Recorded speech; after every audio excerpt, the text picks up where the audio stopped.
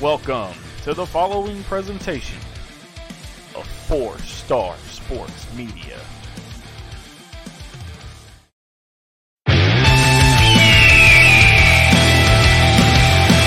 Welcome to Inside the Eagle's Nest, your one stop for all things CrossFit Athletics. Now, here's your host, Wes Pruitt.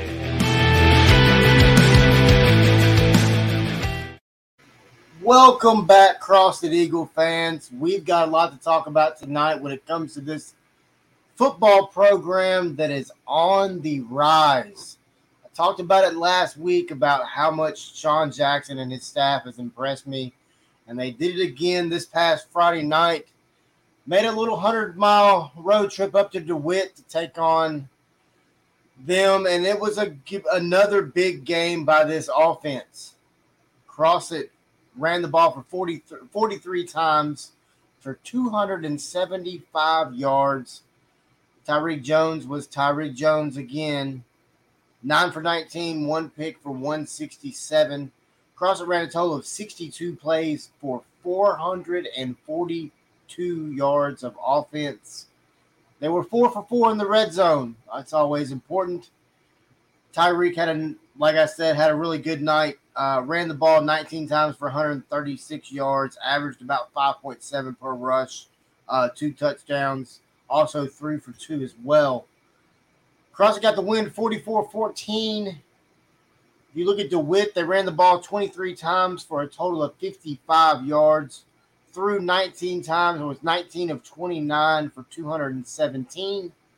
DeWitt ran 52 plays for 272 yards. They had 7 penalties for 88 yards, 0 for 7 on third down, and was only 2 for 5 in the red zone. When you look at this CrossFit offense, it is high-powered.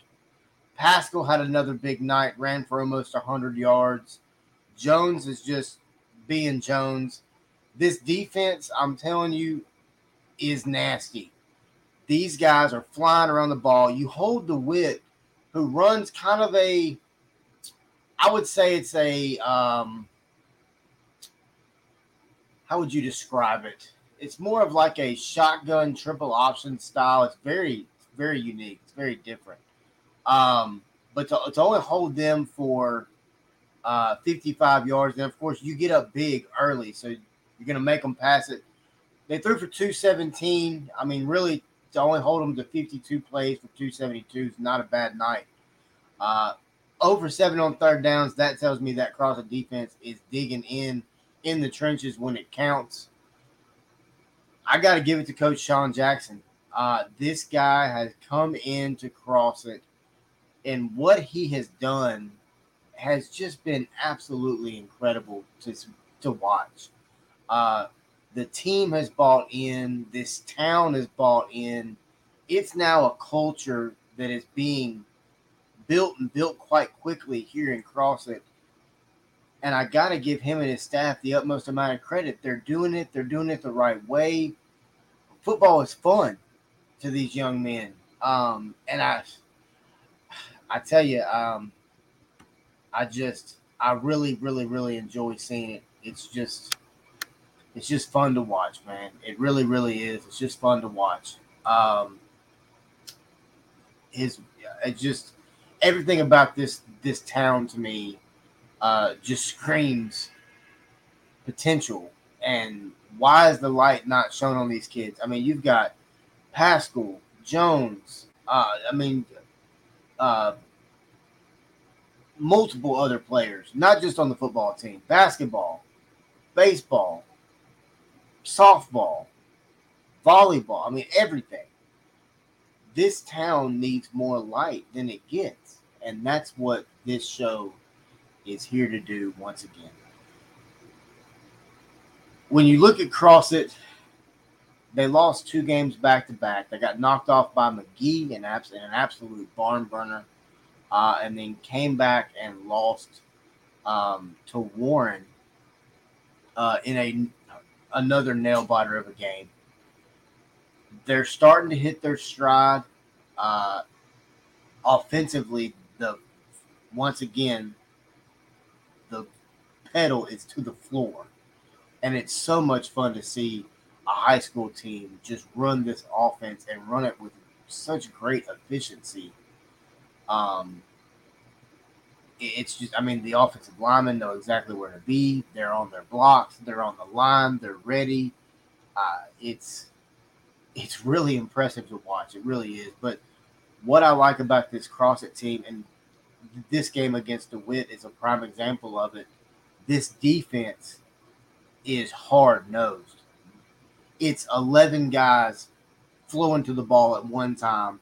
Everybody's chasing the ball. I mean, it's fun to watch. They fly around the field and they have fun. They're out there high fiving. They're out there jumping up and doing the little body bump deal when they're coming off the field. I mean, these guys are having fun and the coaching staff's having fun. And you can tell. Look at this final score, 44-14. CrossFit's on a mission. After that game against Warren, and I believe I said it in the podcast last week, they're on a mission, and I feel bad for everybody they play. And we're going to get into who they play coming up next here shortly. But this team is on a mission to pound everybody they play. And it's going to be fun to see who can stop them. It really is. Look out for the rest of the state. That's all I'm going to say. This CrossFit team is playing some football right now. Now, let's be honest. DeWitt shot themselves in the foot. 7 penalties for 88 yards. You can't do that. You're not going to win if you do that. 0 for 7 on third down. You're definitely not going to win if you do that. Definitely not. 2 for 5 in the red zone is not a winning formula. It's just not. And that's okay. That was one game. They may do better next week. I don't know. This CrossFit team is fun to watch. They're deadly on offense. They're nasty on defense. They've got a coaching staff that loves them. They've got a city that loves them. This stadium was packed at homecoming. It's really, really, really refreshing to see this town really be behind them and get out and support these young men and that coaching staff, like I've talked about on the show from the very, very beginning.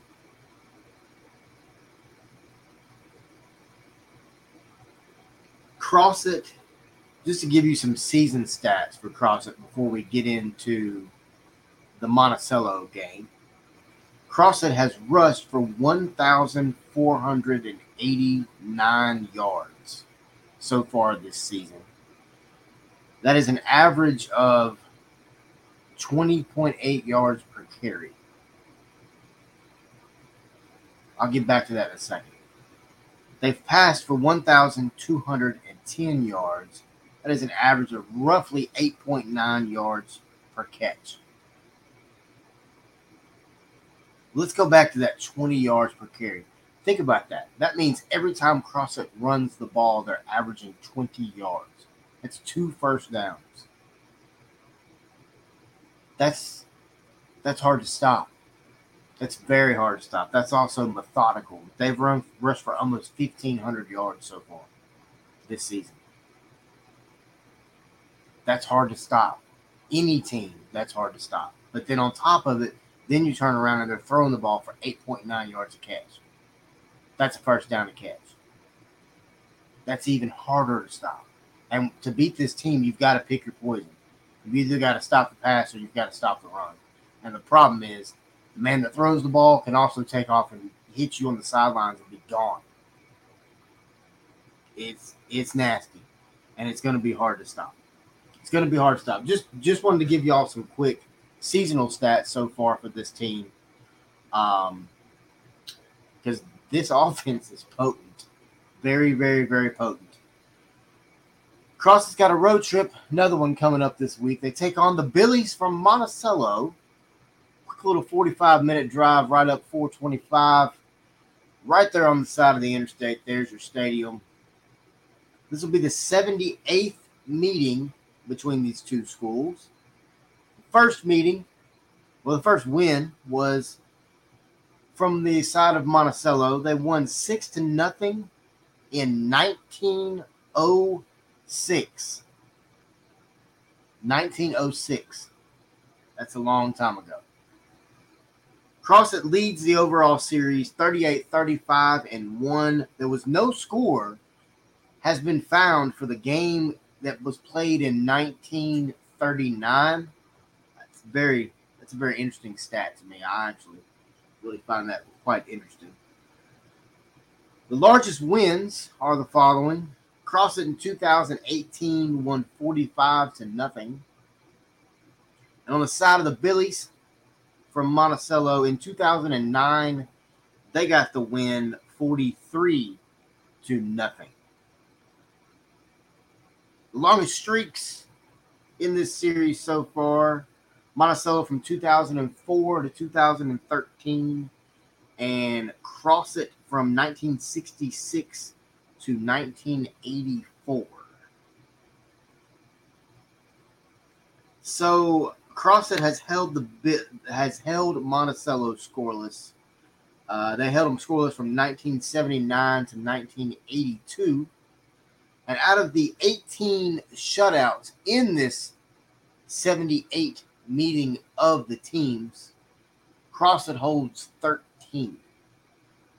So when you look at these two schools, I would say based on the history, the brief history that I just kind of gave you there, I would say these two teams know each other pretty well, to say the least.